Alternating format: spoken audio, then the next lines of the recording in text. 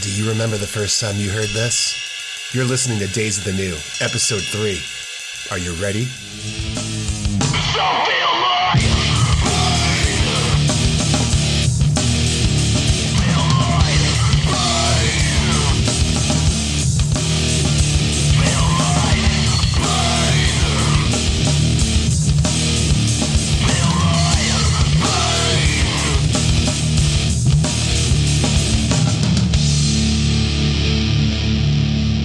Hey everybody, welcome back to Days of the New. Today we're talking about an album that we all have listened to, and if you haven't listened to it, you're listening to the wrong podcast, brother. If there is a face on the Mount Everest, the mount itself is made of this album. Absolutely, absolutely. And if it were faces, there's two. It's not just Jonathan Davis, and we'll get into that. This album is, you've probably figured it out by now, we're talking about Korn by Korn. This is our first milestone album. We're going to discuss all kinds of nu metal related things on this show, but every few episodes we're going to talk about one of the monsters of the genre and the absolute milestone albums. I don't care if you're into nu metal or if, you were born well after that ship had sailed.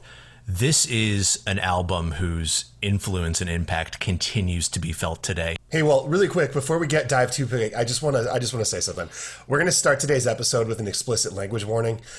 It's pretty obvious, but you cannot discuss this album without getting into some pretty offensive language. So if you have a kid in the car, or you're listening on speakers at work, you might want to save this one for later. When you hear that phrase, "it was a different time," it truly, truly was. Doesn't excuse it, but it's for a frame of reference. Cool. Well, let's dive into Korn. So I think we're all familiar with the story, but we're going to break it down briefly. So Korn was formed in Bakersfield, California, sometime in 1992, when members of two bands, LAPD and Sex Art, combined. Great names. Yeah, wonderful. LAPD stood for Love and Peace, dude. Oh, God. They were a funk band. Korn really was. Jonathan Davis still describes Korn as a funk band. He does not call them a metal band. Their first album ushered in the very genre for which our show is named and the genre is named. This album was released on October 11th, 1994. It sold over 10 million copies globally. And it was produced by the other face of Mount Everest, Ross Robinson, who's known as the godfather of nu metal. His only production credit before this album was a Fear Factory album. That's wild. But yeah, he went on to do iconic albums with Sepultura, Deftones, Machine Head, Slipknot, Limp Bizkit. Then he moved into post-hardcore and did At the Drive-In, Glassjaw, Blood Brothers. He even did a Cure record. So this is where it all started for him as well. One of the unique things about the recording process of this album is that it was recorded live. So most albums are pieced together. Drums go first to a click track, and then all the other instruments are layered in with vocals at the end. There's a tremendous energy captured in this record because the band is feeding off of each other live, just like they would if they were on a stage. Drummer David Silveria actually he drums along to the vocals. So he listens to Jonathan's vocal cues and he'll add stuff. And we'll get into why a little bit later. But the album absolutely captures what the band sounded like on stage. And so many nu metal albums were built in the studio and the band had to go home and learn how to play them. Like, if we ever talk about Crazy Town, those guys didn't even really know how to play their instruments. That was all put together by studio guys, and they had to go home and learn how to play the part. Yeah, they're essentially a cover band. Yeah, so this record was put together and developed way before they went into the studio, and they were just able to go in there and knock it out. So the first time I heard about Korn was my freshman year of high school. My buddy Jared kept singing, I could see you, I'm going blind. And finally I had to be like, dude, what are you singing? And he told me about Korn. And so I got the first CD, and I had never heard anything like it. I remember shortly thereafter, we took a family road trip to Texas to visit my mom's sister. And the whole drive from Chicago to Texas, I laid on the bench seat in the minivan, only listening to this album and OK Computer over and over again. Those two records are very far apart from each other. But you know what? I feel like that actually does a perfect job of summing up the dichotomy of that is you. Yeah, probably. And that is us. I discovered this album. There was a guy in my 8th grade class who always wore a Korn shirt. And I just recall looking at that shirt and going, that is the stupidest band name I've ever heard in my entire life. Okay, corn, which you eat and is spelled wrong. This can't be good. So I left it alone. My freshman year of high school, I moved to North Carolina. Imagine a movie where the rednecks pick on the goth kid and like how bad that is. That was my life, except real. and there was one other kid who wore like a black trench coat, and he goes, "Oh, you're new here? You listen to Korn?" And I was like, "No." And he's like, "No, you listen to Korn now," and gave me a tape of Korn. I was like, "Oh, okay, this is my life now." That's fantastic. Yeah, I mean, I had a Korn poster as the center of my new metal poster wall of posters ripped out of Guitar World magazine. But I had the big Spencer's Gift Korn ones where they were posing on like the lowrider bicycles. Have you ever seen Korn? I have. I saw Korn on the Life is Peachy tour that same year that I got way into Korn because I got really bullied. It was Korn as their supporting acts. They brought out The Far Side and The Urge, if you remember them. And to this day, it was probably one of the coolest shows I've ever seen. How big was the venue? I would say maybe 1,100 people. Oh, damn. So I saw Korn on the Follow the Leader tour. I never went to a Family Values, but it was full-blown arena. It was Videodrome, and then Rob Zombie, and then Korn. And Rob Zombie, like, it blew my mind because like he had like giant robots walking across the stage shooting fire. Korn had like a prison set, like jail cells, and like fans that won the radio contest got to like be in the cells, then like watch the show from the stage behind the bars. I was not one of those. That probably sounded like shit. Yeah, well, Videodrome, you could only hear the snare drum and the singer. Yeah, I mean, it is what it was. It was, I mean, at that time, if you lived in the suburbs and you wanted to see a band this big, you had to see an arena show. Like, I missed the days when, like, they were coming through smaller venues in Chicago, so... Yeah. Anyway, let's talk about the album art a little bit. Right off the bat, you know that it's going to be disturbing. Just by looking at this album, you know that the album's going to be weird. There's a little girl in like a Catholic schoolgirl outfit on a swing in a swing set. And by a little girl, I mean like 5, maybe. Yeah. And there's a shadow of a grown-up standing in front of her, holding something in his hand. You don't know what it is. Yeah, it's Slender Man. Yeah, it is. It does look like Slender Man.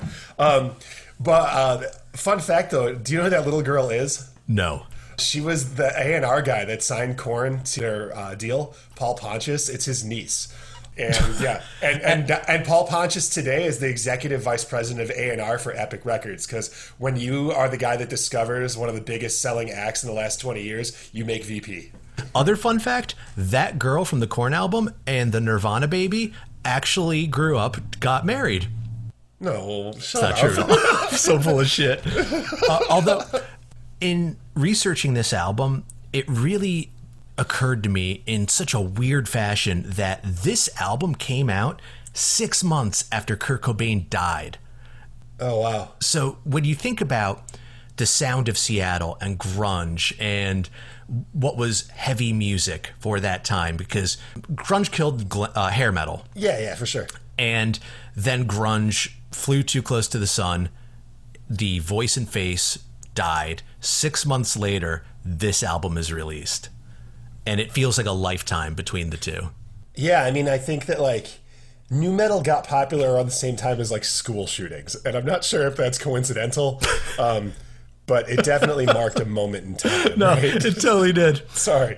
Let's get into the album, because some of these songs we're going to talk about at length. So we're going to start with Blind, right? So this is quite literally the first nu metal song that most of us probably heard, unless you got into the genre a little bit later. It starts with that ominous ride cymbal, you know, and like you're sitting there, you're like, what's going to happen? And then the ugliest guitar you've ever heard, like that dissonant, almost out-of-tune chord. Yep. And then you hear a bass played at a registered lower than I've ever heard a bass. Doom, doom, doom. And then there's that 808 hit. Doom. You know, like, it's crazy. And out of nowhere, here comes Jonathan Davis, and he announces that they're here, and they are the new face of music. Are you ready? And bam!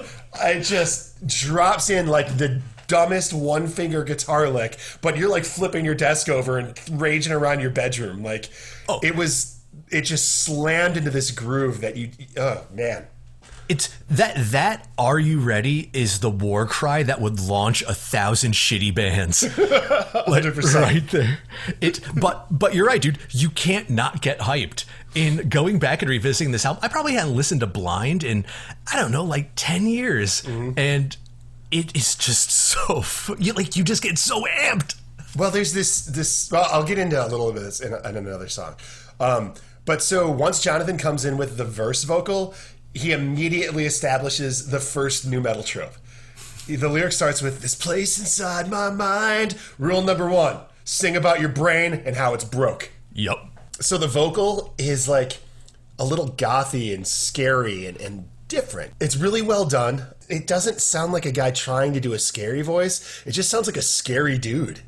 Yeah, and the thing is, in reading all of these interviews with Jonathan Davis, he is and has always stuck by the fact that he is kind of a goth kid, kind of a new wave kid. He was way more into Depeche Mode and Duran Duran is his favorite band. Yeah, so that in and of itself kind of lends this idea of a darker, spooky, more kind of reflective type vibe, whereas the rest of the band just look like meatheads. Oh, absolutely. And like, so in the 90s, like the Pixies and Nirvana, they figured out like if you wanted to write a banger, it went quiet, loud, right? And like this Korn very much does that. Mm-hmm. When they go loud, they go real loud, but they go quiet and let Jonathan be all spooky, and the guitars are hardly doing anything, but you know it's coming, right? So one thing that we're going to talk about over and over again on this episode is the bridges of all of these songs. It's not the verses or the choruses that are what kicks the door down. It's always the bridge. So the bridge in this song comes in early, and it's ferocious. And he actually sings the lyric, "Self-esteem is low," in the bridge, right? So that's new. Heavy music in the 80s was not about vulnerability, right? No. I mean, heavy music was hard to even come by. Like, you had Slayer and stuff, but you talk about the big four, right? Your Anthrax, Slayer, Metallica, and Megadeth. All of those bands, to an extent, are cheesy. You know, like, you never feel like this is really heavy and really dark and vulnerable. And nu metal brought that in, and this song brought that in. Yeah, and what I find just really interesting about the whole idea of vulnerability within that is that it almost instantly gets replaced. It's that emotional vulnerability serves as a backdoor for a lot of just meatheads to come in and ruin the party. Oh, totally. A lot like in high school. Uh-huh. And then the other thing I was thinking about was that when this was recorded, these guys were like 23, 24 years old. They're creating a new genre. They're creating a new style of how to play music. But lyrically, they're still 23 and 24. And the reason that it resonates so much with a 14 to 20-year-old is you might not have the vocabulary or the kind of presence of mind to truly deal with what you're thinking and feeling. So it's my brain and the pain is insane, and I'm twisted up inside. And you're just like, fucking, they get it. Yeah. They get it. Yeah, there's a lot of talk about like bad self-esteem and being isolated and being alone. And like, I had the same experience as you, whereas, you know, I went to the jock high school that like won state champs in football and wrestling every year. And I was like the kid like scribbling Smashing Pumpkins lyrics in a notebook dressed in black, you know, and I'll get into that as we get into like some more songs that reflect that. So in this song, Jonathan Davis is straight up telling the listener that he's not cool. Like, this is a rock star, so he's supposed to be cool, but he's telling you that he's tormented, he hates himself, and he's literally afraid that it will be the death of him. It's not something you ever heard. If you heard it, it was in almost a concept album manner, like with Nine Inch Nails' Downward Spiral. You never talked about yourself. You never talked about what you were feeling. You had to write it through the terms of a character. So for somebody to actually say, I am a deeply, deeply flawed human being, and do it in a way that felt empowering was it was something else. So as he ends the song and he's repeatedly yelling, "I'm blind, I'm blind, I'm blind," he's letting it all out there. And even in the video, like, you can see it. So as the song ends, it dips into this little outro where Fieldy's walking the bass a little bit and they're making like turntable noises with the guitars, and it gets kind of silly. And you're like, after this intense moment of like soul crushing heaviness, what is this little silly bit? And I never really realized, I think a lot of it comes back to them recording it live, and I think that was maybe improvised, because I don't know if they do that live, but in the video at the end when it goes into that little walking bass lift, Jonathan Davis is in the fetal position, like rocking back and forth on the floor, like he is absolutely spent, and the rest of the band's like, there goes Jonathan, and then they just play along.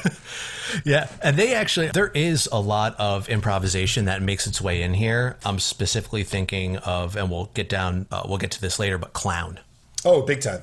Yeah, so they got a little attention after their video was aired on an episode of Beavis and Butthead. They got about a minute of Beavis and Butthead saying, "Wait, this could be kind of cool," and that was early. If you think about when Beavis and Butthead is on, I don't associate them with Korn at all. I see those a couple years apart. But again, I didn't get into it for over a year after the album was out. But it's your standard live concert video. It's a lot better than the Godsmack one we talked about a few weeks ago. What I did think was funny, in the first second of the music video, you get a close-up of an eyebrow ring, and well, that just makes a lot of sense. Jonathan Davis eventually became kind of a cartoon character when fame and money and everything kicked in, but like in this video, you can see like the honesty in this guy. Like, he was a super strong, absolutely electric and attractive, dynamic performer. Yeah, there was nobody like him at the time, and he did very much. Once he got the H.R. Geiger mic stand, they started inviting Skrillex to come jam with them, and it turned into a caricature of itself, but that was long after we stopped listening. At this time, there was nothing that felt more genuine and authentic than Korn and what they were doing. Absolutely. Let's move down the album. This is going to start to get a little dark. The next song in the album is called Ball Tongue. How deep is the Helmet influence on this one? I listen to Ball Tongue, and all I can hear is like the crunchy guitar of Helmet's Meantime. I wonder. I don't know if I've ever heard them talk about Helmet as an influence before. I have to dig it. I looked and I couldn't find anything, and I just wrote it throughout here. It's like you just hear so much of that Helmet. Yeah, it's that syncopated start-stop single chord, verse. But it goes hard, like right out of the gate. And what strikes me the most, and this is where I think you find the Korn sound. So Fieldy's bass is this unique new element that's different to heavy music, and it's so high up in the mix. And like, this is back when everybody had like subwoofers in their car. So like, Korn was the only like rock album that like would bust your subwoofers, like you were listening to hip hop. Yeah, this album was made for like the tricked out Acura, like in the mall parking lot. Right. So Fieldy, he slaps the bass a lot, but it's not like funk music. It's like no one's ever heard anybody play the bass like this. Head and Monkey are playing these creepy slide notes, and Jonathan is doing some kind of talk singing that I'm gonna really break down in a little bit. The guitars on this, do you remember those motion activated ghosts that they would sell at the Dollar? Yeah. That's all the guitars sound like. You're exactly right. When they're not like ripping your face off with power chords. True. So Jonathan's talking about someone that he knows that he really clearly doesn't like very much anymore in these lyrics. When the chorus kicks in, I think that's when we absolutely realize how different this band is, how different this singer is. So Head shouts Ball Tongue, and we're all like, what's a ball tongue? Yeah. Jonathan Davis is spitting out this animalistic, deranged word salad in a staccato shout. The lyrics are insane, and I guess I didn't even know he was using real words here. No. Now that I'm reading them, though, you got the dikes off. I think they'll mind me. I'm a vagabond. We are justified. Congrats, you just fucked up my makeup and shit. What have you done for me? And I'm like, what is going on? So about 3/4 of the way through this, he does the nu metal rap that we've spoken about in the past. Except he isn't rhyming anything. He's just repeating, how can you fucking doubt me, but not again, in kind of a rap cadence, right? You see this for the duration of nu metal. Like, they established that as a musical thing that other bands are gonna ape. But other bands don't know why they're doing it. Kevin, do you know why Jonathan Davis is doing it? Why is Jonathan Davis doing that? Because Jonathan Davis is addicted to crystal meth. During the recording of this album, the whole band was on meth. So I don't know if you've ever been around anybody when they're tweaking, but Jonathan, he's like, I call it the meth scat. So every once in a while, he just goes into this weird scat, but he's saying words. But like, in the last chorus in this one, it gets even more fucked up. Jonathan starts screaming about a psycho monkey in this demon voice. He goes, they've jacking themselves off to me. And I'm like, what? And then he goes into singing about someone named Begone being dead at the Technodrome. And then he calls the target of the song a dyke. So like, that's when now, to my 38-year-old brain, I know that he was extremely methed out. And Jonathan Davis, the whole band has gone on record talking about this. So Jonathan Davis told Rolling Stone, quote, I went to my dealer and got a big old fat rock of meth, chopped that shit up and did vocals. Huh. Well, Yeah. I mean, that kind of makes you rethink the campaign meth not even once. Like, meth maybe for, I don't know, 14 songs? Ish. So Brian Head Welch, the lead guitar player of Korn, wrote a book called Save Me From Myself. He explained that Ball Tongue was the nickname of the owner of a practice space called the Underground Chicken Sound. It was Korn's practice space. Later, he became their tour manager, but they fired him. But when they were doing drugs together, because, again, these are all a bunch of meth heads in Bakersfield, sometimes they'd get so tweaked out that Ball Tongue couldn't talk no matter how he tried. He would just sit there with his mouth open, tongue sticking out, and the tongue looked like it had a little ball at the end. And that's where Ball Tongue came from. That's awful. Yeah. And we're gonna repeat this theme as we go down this album, because like now that I know that they were just all on meth, it's a different album. And let's not discount just how big an alcoholic each and every person in that band was. That's true too. You know, it's not just meth that really makes this album a classic. It is just untold suitcases of Bud Light that are being consumed. If the music that was created in the 60s and 70s, you know, they were all doing acid and, you know, Grateful Dead, Jimi Hendrix, right? And then that moved into the 80s and everybody was doing blow like crazy. You moved into grunge and they're all sticking needles in their arms and doing heroin. Every generation has a drug that creates their art. And how fitting is it that millennials got meth and Bud Light? I have a tie into last week's episode. So this song was originally performed by Davis's previous band, Sex Art, and so was Blind to a certain extent, and some other ones on here, but they were all changed. But Orgy's guitar player, Ryan Shuck, was in Sex Art, and Ryan Shuck has a songwriting credit on Ball Tongue, but that was added years after the original release. Like, he wasn't credited when the album first came out. Wow, really? Hey, could you imagine having to fight for a lyrical credit on Ball Tongue? All right, so the next song on Korn is Need To. So Korn has kind of a signature grind, like this sound that they make, and they come out of the gates with it. So the Korn sound is the way that their 7-string guitars, which we didn't talk about earlier. Korn was 7-string guitars were originally built for like Guitar Hero hair metal shredders to give them a little bit more range to shred on. And the guys in Korn somehow got a hand of these older Ibanez 7-strings, and they're like, dude, we can just go low as shit and downtune these things, and it's going to sound super heavy. And then everybody started doing it. But it's kind of neat that these guys found an instrument that was for a different genre of music and then just applied it to their own. So anyway, 7-string guitars, that subsonic bass that Fieldy's using, and the kick drum. And when they hit like a downstroke on like a big chord, all of those things hit at the same time. So like, that's the grind. It's somehow in that, while Fieldy's bass is somehow clicking and popping, while the drums and the guitars just churn, and then Jonathan does whatever he does over the top, and that's the Korn sound. Yeah, Jonathan Davis on this song is bringing a vocal style that is just insane, but lyrically, this is the gold standard of nu metal. Oh, absolutely. The chorus is "I hate you." You can't get more nu metal than this. So it starts off with "I am confused, fighting myself," and then goes into "outside I know you, but inside I'm fucked." And it sets up the trope for all of it. Yeah, and it jumps very quickly into the second nu metal lyrical trope, misogyny. So Davis says that the song is about how he always felt used in relationships. So as I'm getting close to women, I push him away. And he does that in this song by calling her both a bitch and a slut. These are kids, like in the way that you think of, you know, a 23-year-old at a bar who might have a meth problem, also just happens to be really, really talented musically and is given a platform in an age where a platform is a very hard thing to come by.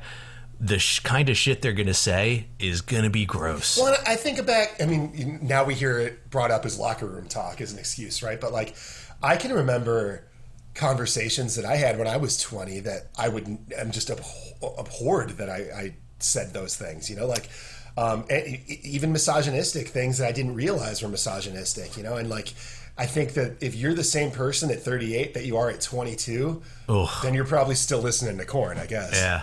And not for educational purposes, not for podcast related purposes. Absolutely. I can't imagine right now still being in the public eye like Jonathan Davis. I'd imagine a lot of these songs have been retired, but the ones that haven't, the ones that are undeniable bangers that might have some of that really just terrible content in them, and having to go out there and still do that and not be able to move past that. That's what happens when your first album's a classic. Right. And it's just wild to me that like the label was like, yep, approved. Like, was there a lyric book? Did the liner notes have the lyrics on this album? You know, I don't know, because I've only owned this album from a burned cassette. You can probably still hear the intro to Today by Smashing Pumpkins. I was like, fuck this shit. So speaking of that, like listening to it so many years later, technology as far as like high-end audio, headphones and speakers and stuff is much more easily achieved now. Like you can go get a great pair of headphones for $100, right? Yeah. Back then you couldn't. You know, so like I was listening to this on a boombox with two like 8-inch speakers. So what? And then I guess by the time I like was driving, I was listening to Follow the Leader more, I suppose, than this album. But like I heard so much from a production standpoint in my headphones while listening to this over and over again that I never heard before. Like there's a lot of drum machine hits, like these deep bass 808 hits that I never heard before. There's a lot of background vocals moving from the right side to the left side and back and forth. Like there's like it's a really interesting listen, and I think Ross Robinson had a lot of fun probably while he was doing it, but it was kind of cool to go back and hear things that I didn't hear before. Unfortunately, that included a lot of slurs and words that probably shouldn't be there. What do we got next? Clown? Yeah, so Clown's a banger. 26 years later, I still hate this intro. I still can't stand it. Yeah, so the intro... So they have like this hip hop influence, right? And part of like classic hip hop is like skits. And I feel like they tried, like Ross Robinson would let the tape recorder run and just capture these guys talking. So like this album starts with the band arguing about if this song is going to start recording with a click track. For those that don't know what a click track is, when a band is in the studio, in your headphones, you literally hear beep, beep, beep, beep, and it sets the tempo of the song so that all the other band members know when to come in on their parts. And so you're just lined up. So like he goes to hit record and then nobody plays because they're trying to argue about where the click is. Yeah. And they kept it in. I guess they thought that it was just so funny. What I do find kind of hilarious is an angry Jonathan Davis in real life versus an angry Jonathan Davis on album. Go back and listen to the beginning of Blind when he gives you that, "Are you ready?" Now listen to him go, "Let's fucking do it, damn it."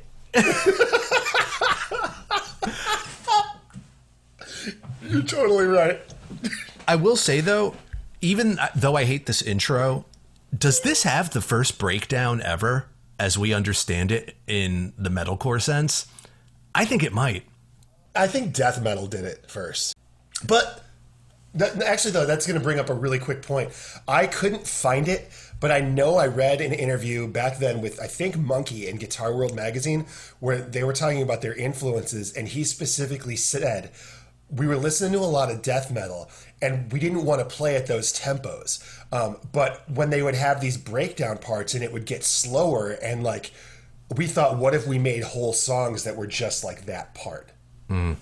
Yeah, there was, especially in Clown, and I wish I could find something that said, we listen to a lot of Helmet, or we listen to a lot of Vision and Disorder, because this song especially really feels a lot sonically like songs off the album Imprint by Vision and Disorder, which also came out that year. And it just feels like they're kind of mirroring what the other's doing. But again, this is all conjecture. So the track's pretty brutal. I remember identifying with this song a lot as a kid. It's the first Korn song about being bullied. So we got into that a little bit earlier, that John Davis was a skinny little goth kid with a Robert Smith makeup. So this song is about the time that I've heard it reported as a skinhead in some places, and I've just heard it recorded as a guy. So I'm going to go by from the book Korn, Life in the Pit. Jonathan Davis. Hey man, I'm going to cite my sources. From the book Korn, Life in the Pit, Jonathan Davis's explanation was, The guy was from San Diego. He took a swing at me. He's all, fuck you, go back to Bakersfield. Well, I didn't understand that, so I bet down and he tried to swing at me, and our road manager, Jeff, knocked his ass out. And that song is Clown. Huh. Well, it's a song about another dude knocking a dude out. It is, the whole song. That's it. The part in the bridge where he goes, Clown, you ain't shit, turn around and get your face split. It's pretty badass. I got to say, as a former getting bullied in high school alumni, yeah, this song just clicked with me. It was one of those. Immediately. All right, let's go talk about Divine. Yes. So the first thing that I find interesting about Divine is in the research for this, I found out that Robert Trujillo was involved in writing this track. For those who don't know who Robert Trujillo is, he was Ozzy Osbourne's bass player, and Ozzy and Metallica switched bass players at some point. Like, they just did a trade like it was a sporting transaction. Jason Newsted went to Ozzy, and Robert Trujillo went to Metallica. So he's currently the bass player in Metallica. But a couple years ago, Fieldy couldn't go out on a tour, and Korn took Robert Trujillo's 12-year-old kid out to play bass on that tour. Like, Father of the Year, right? Hey, just don't let him do any meth, okay? Also, before he was in Ozzy or Metallica, he was the bassist for Suicidal Tendencies. Yeah, I don't know how I left that out. West Coast royalty. So, that's a guy you want in your corner, especially if you're in Bakersfield. To have him co-sign and to have him work on any of your music is going to be huge. The first thing I noticed about Divine kind of sounds like Primus. It sounds like a new metal hoedown. I hate it. But oh my God, the end of this song, and I feel like with a lot of these songs, it takes a little bit of work to get through the first half. And then by the end, they are just walloping you over the head. No, it's when, I'm telling you, it's when the bridge kicks in. Like, sometimes the verses get a little repetitive, but all of a sudden he comes in with that, fuck you, I'm fed up with you, I'm not as good as you, fuck no one better than you. And then he just ramps it up until he's screaming it, and I'm like driving my car off the road. It gets you so amped. It just gets you like ready to fight something. Yeah, and this is why, I mean, they enabled nu metal to exist because other people that felt this way. I mean, people like us. I mean, I was in a nu metal band, although I thought that we were a little more intelligent, but then I went back and listened and we weren't. Maybe you've heard the theme song to our show. We'll talk about that later. Yeah. I think people were like, hey, like, I can write about this stuff. I feel that way too. You know, like, why don't girls like me? Like, this is like incel rock before that existed. This. I don't know. Well, no, because they know they aren't nice guys. No, man, I was reading while I was researching this. Head was talking about, now meanwhile this guy like realized that he was a horrible human being and like converted to Christianity and like went and built wells in Africa for a while and quit the band. But he's talking about like, yeah, so my girlfriend's eight months pregnant and like I gotta go on the road, so she's like living at a friend's house and like out of the car, but then our car got broken into and stuff got stolen, and I'm like, man, do we got to give this baby up or what? And then like 3 paragraphs later, he's like, oh, we gave the baby away, by the way. Oh, I miss you, little what's your name? Yeah, it's... I would love to keep talking about Divine so that we don't have to go to the next song. I don't know how to cover this. All right, so we're going to get this out of the way. The next song is... I'm not going to say it. We had a conversation earlier and we decided that we're not going to use the word, even though he spelled the word wrong. It is a slur against gay people that starts with the letter F. So if we say the F word while we're talking about this song, we're talking about a word that we just rather not say. Yeah, and if you're super interested or just super dense and don't get it, go to Spotify, type in Korn by Korn, and just go to track 6. There you go. Perfect. Yeah, let's just call it track 6 for the duration of this. Yeah, I like that. I will say that this is about as pro-gay as a rock song could get in 1994. 100%. So much. This was about like as close to being an ally as you could get in the hard rock or metal scene in 1994. Totally. It's the opposite of tough guy posturing. Yeah. And as someone who often got called that word a lot, I get it. Like, I identified super hard with this song. Dude, I remember visiting my hometown when I was in college, and I met a couple friends at like the local watering hole that I never hung out in because I moved out of that shithole before I was 21. But I walked in and I was wearing black like usual. And some guy in a camo hat just muttered that slur under his breath as I walked in. Like, I got teased in high school for wearing black a lot. I remember this one jock would pick on me all the time. And one day he was like, "Hey, Shelton, whose funeral are you going to?" And I just looked at him and I said, "Don't know. Maybe yours." And then that ended that situation. So I related to this song a lot, is what I'm saying. The thing that always comes to mind for me is in high school, and again, this is a super redneck high school. I've been ripped out of kind of my mixed income, mixed race neighborhood in Indiana and moved to Davie County, North Carolina. And I remember standing there at lunch and this kid who was shorter than me in a 10-gallon cowboy hat. He looked like a fucking cartoon character. Came and goes, "You got a staring problem, boy?" And I was like, no. He goes, out of nowhere, dude. I'd never seen this kid before in my life. He just goes, "I ain't gonna suck your dick." And I was like, okay. And then he just goes, "And if I catch you staring at me again, I'm gonna kick your ass." And I was like, yes, okay. Turns out later on that kid died in a car wreck. Fuck him. Life finds a way. Yay! So an article in the Los Angeles Times quotes Jonathan Davis talking about this song. And he says, quote, "There's a big rumor about me being a homosexual. Does it really matter? I have lots of gay friends. It shouldn't matter. I was in the new romantic scene in high school with Duran Duran wearing makeup. I got called a slur by the jocks. Couldn't walk through the halls without hearing that or being picked on." Hey, track 6. I got called a track 6 so much. So this is definitely a song written by somebody in their early 20s.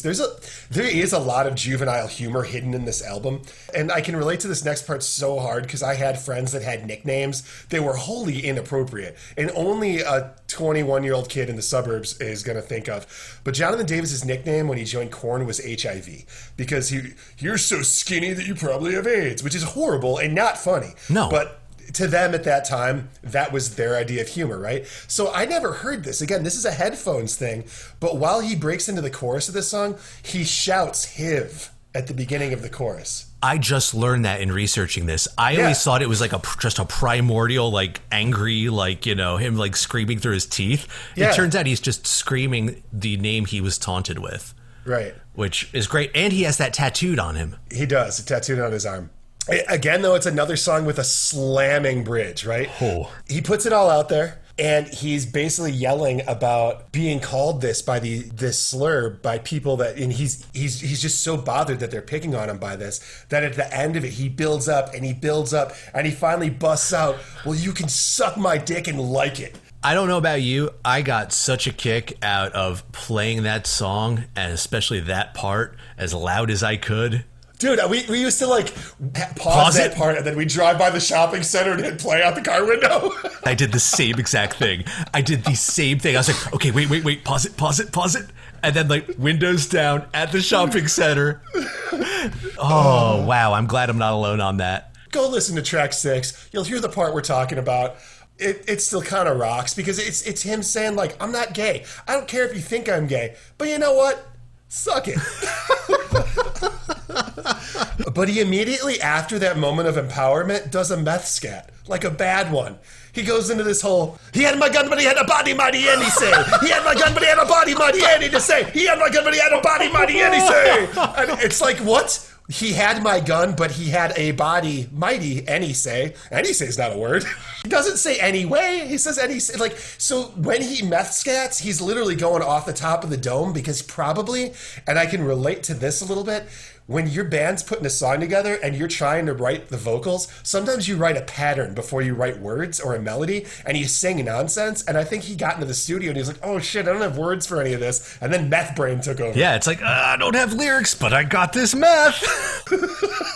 Let's see what happens. And what happens is track 6. Yep.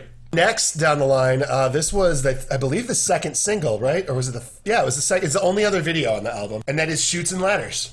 Deep song. Yeah, so "Chutes and Ladders" opens up with bagpipes. And like the first time we all heard, wait, Jonathan Davis plays the bagpipes? That's so weird. Jonathan Davis was like a 23-year-old like mortician / funeral director that quit his job to go on Korn. And when in his life did he learn how to play the bagpipes? Like, who sends their kid on bagpipe lessons? Welcome to Bakersfield. Here's your meth and here's your bagpipes. But his dad owned a recording studio and a record store. The old country singer Buck Owens, Jonathan Davis's dad rented that studio, and now Jonathan Davis owns that studio. I don't know what it's called, but like, so music was in the family. I just don't know, like, at what point was he like, Dad, I want to learn the bagpipes. The only practical reason to learn the bagpipes is like if you're going to a cop's funeral. Oh God. Oh, Officer Michael McBludgeon served 40 years proudly for the Boston Police Department. Play him off, Jonathan. Play him into the light. Oh, Jonathan. Can you imagine seeing this shit live for the first time? These guys are playing large clubs. Nobody knows who they are. They're opening for Megadeth, and this skinny meth head with dreadlocks and a kilt comes out and starts playing bagpipes. Like, jaws had to hit the floor. Dude, I will tell you, when I saw Korn, they did this thing, like they went through, they only have a combined 24 songs at this point, and they would do about 6 of them, and then I think at track 7, everything would go dark, and there would be like the only costume change, and you would come out in the kilt with like the glitter on, like the Adidas kilt. People lost their shit. Dude, yeah, he's doing the weird thing! If you ever wanted to see a bunch of just like nu metal kids in North Carolina go crazy for a man playing bagpipes, oh, to be alive in 1996. Right? But that's why they were so cool, man. Like, I wanted to like heavy music and it felt so cheesy, but Korn was just new and raw and weird, and like it was just perfectly timed. Yeah. If you don't know, all the lyrics to this song in the verses are just nursery rhymes. So like, Korn's doing the corn grind, Jonathan's going like, ring around the rosy, and then in the background he's meth scatting all over the place. To figure out what anybody was talking about on these albums back in the day, you had about 3 sources. You could go and spend money at a Barnes & Noble on a Metal Hammer magazine that had an interview with Korn and hope they talked about it. You could go to somebody's GeoCities page and hope that that was a trusted source. Or you could go to songmeanings.com, where Bluntmaster 420 tells you the true meaning behind a song. That was about it. I didn't really figure it out until now that he's basically just saying, hey, you know, nursery rhymes back in the day were about some dark shit. That's it. Yep. That's I got a direct quote. So as you mentioned, Kevin, I found a website that's basically GeoCities, but it has a direct quote from Jonathan on here, and he said, it was written because all these little kids sing these nursery rhymes and they don't know what they originally meant. Everyone's so happy when they're singing Ring Around the Rosie, but it's about the Black Plague. All of them have these evil stories behind them. So there you go. As we're recording this from hopefully the end of a quarantine. Nursery rhymes that are real playful can come from like just a really dark place, and then songs like Ball Tongue can come from really stupid places. So this song got nominated for a Grammy in 1997. Can you imagine being another metal artist and being like, wait, I've been writing lyrics for 17 years and this guy sings Ring Around the Rosie and gets nominated for a Grammy? What a track 6! So let's burn through the next 3 songs, or the next 2 songs, because they're absolute filler. The next 3 songs are filler. So most bands on their first record have a bunch of garbage on it because they, at this time, like now you can just release a single, it doesn't matter anymore. But back then you had to release a full album, and like most of these bands, like the label wanted to get this shit out so they could start making money and get the band on the road, and they're like, dude, we only got 6 songs, so they go write a bunch of garbage. Yep. So the first song is called Predictable. The only notable thing in Predictable is we have the first go in nu metal, where he sends the band into a breakdown. Yeah, kind of a snoozer. It's probably my least favorite song on the album. I did write it's probably the weakest song on the album. I mean, the lyrics are, I'm gonna try, I'm gonna die, blah, blah, we get it. Yeah. On to the next one. The next song is called Fake. Again, is more filler, but I did find one cool thing I wanted to talk about. So there's the continued and cool use of some unique guitar effects pedals here, like swirly things and a lot of panning from the right ear to the left ear. Like metal bands didn't really use a lot of effects pedals before. You know, they turned on the distortion and they went, and they used reverb on the clean parts. So like I found an interview that the producer, Ross Robinson, gave Rolling Stone magazine, where he said that the Indigo Ranch studio where they recorded, the owner had a big old box of 70s guitar pedals. So that first Korn album was the first metal album to really use guitar pedals. And yeah, I didn't know that, but that's just kind of cool. And that's just luck. The studio they happened to go to had all this stuff, and Ross Robinson just plugged it in. Yeah, for this one, Fake, it's okay. And with Lies, also okay. Yeah, more filler. Although both Fake and Lies have like a death metal growl in them. I love that. I love, especially on Lies, that slowed down guttural scream through the whole chorus. So that's that's Head dropping this like this grrr, and then Jonathan's over the top doing his meth nonsense. Yeah. I love that. Although I also wouldn't be surprised if it was Head like burping and they just slowed it down. Right, because ultimately it's a bad song. Yeah. It's really not good. All right, let's get dark again. Helmet in the Bush. Yeah, so the next two songs are the darkest points on this album, and not in terms of like being bad, but like the content matters. So Helmet in the Bush is one of the heaviest songs on the album, both lyrically and musically. It opens with this weird fake Latin accent skit that's too dumb to even discuss. Like, I don't even want to break it down. Yeah, no. Unless you had a good joke about it. I sure don't. It's not funny and doesn't need to be. No, it doesn't need to be there. But once the song starts, it's this guitar chug on top of a drum machine. Yeah. And it just pummels, dude. It pummels. Yeah, I love that, like, just that the hi-hats and that 808. Yeah, it's so cool. Yeah. But the song itself is about Jonathan Davis begging God to help him quit doing meth. With lyrics like, I want to give it up, no, I can't escape, and please God, don't let me give in tonight. So I found an article on metalinjection.net from 1995 called Korn Look Back on Writing Helmet in the Bush While High on Speed.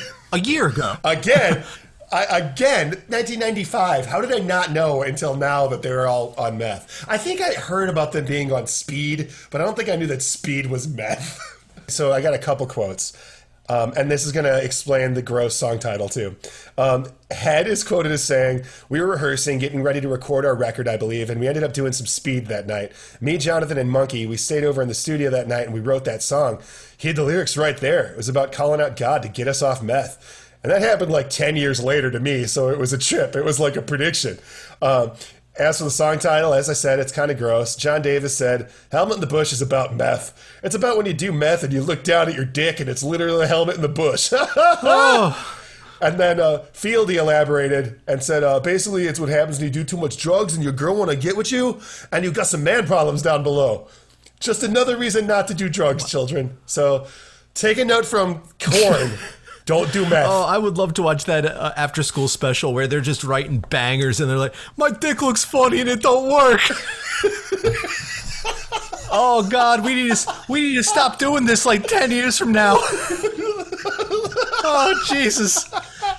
Let's make a couple $1 million first, but my dick's real weird. I can't believe I'm laughing as I'm about to lead us into a song about the worst of all possible topics. Do we have to? Yes, although I sent a text to Kevin earlier today and I just said, I'm never listening to Daddy ever again. As I listened to it for the purposes of this episode, I realized I think I've only heard it once. Even as a kid listening to this album, I just stop and skip it after Helmet in the Bush. Yeah, the end. Yeah, it's the longest song on the album. It's too long. It's very tough to listen to. I'll get right to it. This song is about John Davis reflecting on getting molested by his babysitter and his claim that his parents didn't believe him. So, like, dude is anguished, and he straight put it on wax. Mm-hmm. Like, the song opens with him singing in this sort of, like, Gregorian kind of, like, chant. Yeah, it's... and from what I read, all of this was done in one take. So what you're hearing is just what's happening. And that's why it's a little bit more drawn out, why there are these pauses, why It is so unhinged. I mean, you can't go back in and edit that kind of feeling. Sure. And I mean, the lyrics are basically about how he hates this person for what they did to him and how they ruined his life. And it goes on for a bit too long. It's not that great of a song, but the song ends with John Davis absolutely melting down in the vocal booth. I thought it was a gimmick, but he actually had a breakdown while he was recording this. And Ross Robinson, twisted genius that he is, he kept recording, and he literally like signaled the band to just make up a jam over the top. So Jonathan's like hyperventilating and swearing and screaming in this vocal booth. And like listening to it now is so haunting that it reminds me of recordings that I've heard of actual exorcisms. There's something like so absolutely haunting about hearing a recording of serious human suffering. And this is real. Like, I thought it was a gimmick forever until I listened to it through grown-up ears, and you are hearing a person absolutely having a breakdown. Mm-hmm. Yeah. And even looking back on the other members reflecting on that album, and that song in particular, they don't really say a lot because what can you say? They just go, yeah, it was really heavy. And that was, they will talk about the process. Mm-hmm. They will talk about what they were doing, their role in it, and then they shut up. Yeah. Jonathan wouldn't talk about it. Like, people would always try to ask him to talk about it in interviews, and he'd be like, nah, I don't want to talk about it. So they didn't play this song for almost 20 years. They played it for the first time on March 13th, 2015 at the Brooklyn Bowl in Las Vegas. Shout out to my homie Chris that works there. After the band, like, runs out of stuff to improvise over the top, Jonathan Davis is still crying, and in effect, to make it even more haunting, Ross Robinson's mom is this famous self-help speaker, and some lady from one of her workshops recorded her singing like this. She was singing like this lullaby kind of folk song, and the producer of this record heard it and was like, hey, can you send me a tape of that? So that's like this lady that his mom knows singing this. But while she's singing this lullaby, you hear Jonathan start to like get a little composed, and then he chucks his headphones and you hear the door to the vocal booth open and close as he walks out. It also imitated, like, it caused other artists to imitate this kind of, like, emotional outburst extended track thing, and it made its way into other nu metal albums. We will discover the first Disturbed album on this show, and I will eviscerate David Draymond's attempt to do something similar on that album in the most highly embarrassing fashion. Oh, I cannot wait. I cannot wait. And maybe it'll be our next milestone. We'll see. And then we get a bonus track, which, if you could even call it that. Are you talking about Michael and Jerry? I am indeed. That's the weirdest goddamn thing. It is a highly toxic relationship between Michael and, I'm assuming, his wife, Jerry. Yes. And they, from what I can tell, own an auto garage and are working throughout the ins and outs of owning a business together. And they hate each other. Yeah. So Ross Robinson found this cassette tape in an abandoned house. And when he listened to it, he found this brutal argument between this couple where he's just emotionally abusive. They're talking about how to properly install an exhaust manifold on a Dodge Dart.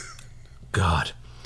Who was I have to believe that Jerry was probably recording this because it was probably really hard to get a divorce back then. I totally agree. And I think that she probably recorded this in order to have something to give the lawyers. Right, because he's being awful, and she keeps going, why are you swearing at me? Mm-hmm. And then she starts to lose her cool at the end, too. But it's just a really dark way to end a really dark album. Yeah, and also a highly confusing way.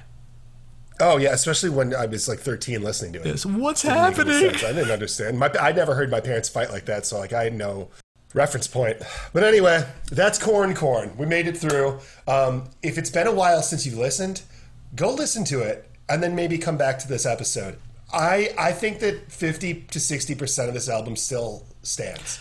I think it's a really sonically interesting experience. I wish that some of the lyrics were different. I wish the jokes weren't there. Mm-hmm. I wish that track 6 had a different title. Yeah. It was definitely really, really fun to revisit this album, especially with better sound quality that we just have in our day-to-day devices now. Oh, absolutely. Like, it's such a different sonic experience than I remember listening to on my crappy, like, $50 boombox that I had as a kid. But anyway, let's wrap this up. Where are they now? Korn has gone on to do 12 studio releases after this one. They are still together, but they lost David Silvera, the drummer. Head left for a while. He might be back. Fieldy has been out at times. So the only consistents have been Monkey and Jonathan, and then session musicians have fielded. All right. Well, this will not be the last time we talk about Korn on this show. But we did want to get to this album early on in this show, just so we could have a starting point, more or less. So in current nu metal news, I'm going to keep coming back to this because I think it's funny.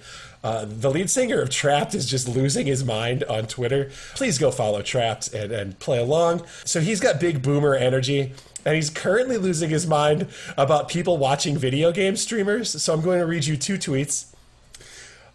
Anyone can play a video game as long as they know the correct buttons to push. They got Rock Band in case you can't play guitar for real. Playing an instrument and playing controller hooked up to a video game cannot even be compared. Same for sports. Play Madden. Don't watch others. First off, ain't nobody fucking playing Rock Band. Is this guy stuck 10 years ago when he was headstrong and gonna take on anyone? They don't make Rock Band anymore. No, not at all. And also, anybody can play a guitar if they know what frets and strings to push. Like, what the fuck is he talking about? And then I think this phenomenon of people not playing video games but watching others play video games has shown how the younger generations in the U.S. have evolved to be total followers. It's why our country is generally allowing governors to impose house arrest on them. Total followers. This bro went from Twitch streamers to governors locking down in a public health crisis. So, you know, all these... Is he on meth? Are all of these people on meth? I think so. All these Red Rockers who are just like, it's unpatriotic and blah, blah, blah. It's like, oh, cool, bro. So where'd you serve? Right. Oh, no? Oh, okay. Right, this is your Rosie the Riveter moment. In order to serve your country, stay home. I don't want to stay home. I want to go to shows, but I'm going to stay home. And do this podcast. You're right. Oh, good God. All right, and we'll wrap this one up. I got a couple. Well, first, let's go over what you're listening to. What have you been listening to lately? What I've been listening to lately, not an album per se, but the new 2-pack that Run the Jewels dropped, Ooh La La and Yankee and the Brave, have me so stoked for Run the Jewels 4. And I think we're getting really close. They, just being a band that, or a group that's able to completely control the output of their product and put it out whenever they feel like. It could be tomorrow. We could be recording this and they could have dropped it right now. It could be a year from now. But that 2-pack, whew, my God, go check that out. It is a banger. Sick. I haven't had a chance yet, so I'll do that today. I've been jamming a band called 68, founded by Josh Scogin from The Chariot and Norma Jean. Really sick stuff. Parts of it remind me of Nirvana. Parts of it remind me of Every Time I Die. It's just got this really high energy rock and roll vibe, and it's one of the coolest things I've heard. Check out their album, 2 Parts Viper. Kevin and I will hopefully be able to see them in September at Furnace Fest in Birmingham. Awesome. I believe that is going to wrap it up for Korn by Korn. I want to bring up a point. So in doing the research for this podcast, fuck, I've come across a book that we will be referencing at times. In case you want to play the home game, hop onto Amazon and look for a copy of Nu Metal, The Next Generation of Rock and Punk by Joel McIver. I did post a picture of this on our Instagram. It's written in the UK, so like they cover some bands that we never heard from here. But it really captures a moment in time because some of these bands, like it'll link to their websites, but like this band is called Kill to This, and their website is www.angelfire.com/d/send/kill-to-this.html. But it's pretty funny. They break down like every nu metal band they could think of. And some that aren't nu metal. And include like Puddle of Mud and At the Drive-In and like, anyway. We're going to use this book. Again, that is Nu Metal, The Next Generation of Rock and Punk by Joel McIver. And then wanted to talk about, before we end the show, what we're going to cover in the next episode, so that as we cover some lesser-known stuff, we want you, the listener, to have a more recent viewpoint of that album. So, Kevin, you're running the show next week. What's it going to be? Next episode, we are going to be covering the 1997 soundtrack to the motion picture classic Spawn. All right, you heard the man. It is available on Spotify and other streaming areas, so get on it. And in 2 weeks, we're going to break down that baby. I can't wait. In the meantime, follow us on our social media. You can find us on Instagram and Twitter at Days of the New. As always, that's DAYZ of the New, N-U.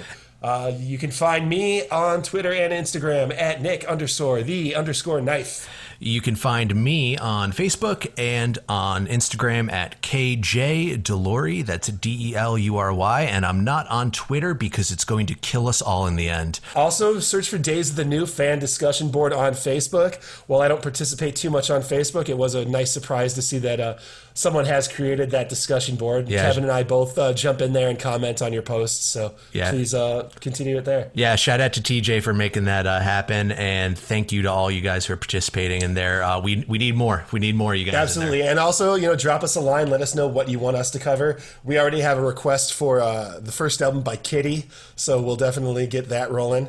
And then do us a solid and head over to iTunes and give us a 5-star rating. Leave a positive comment.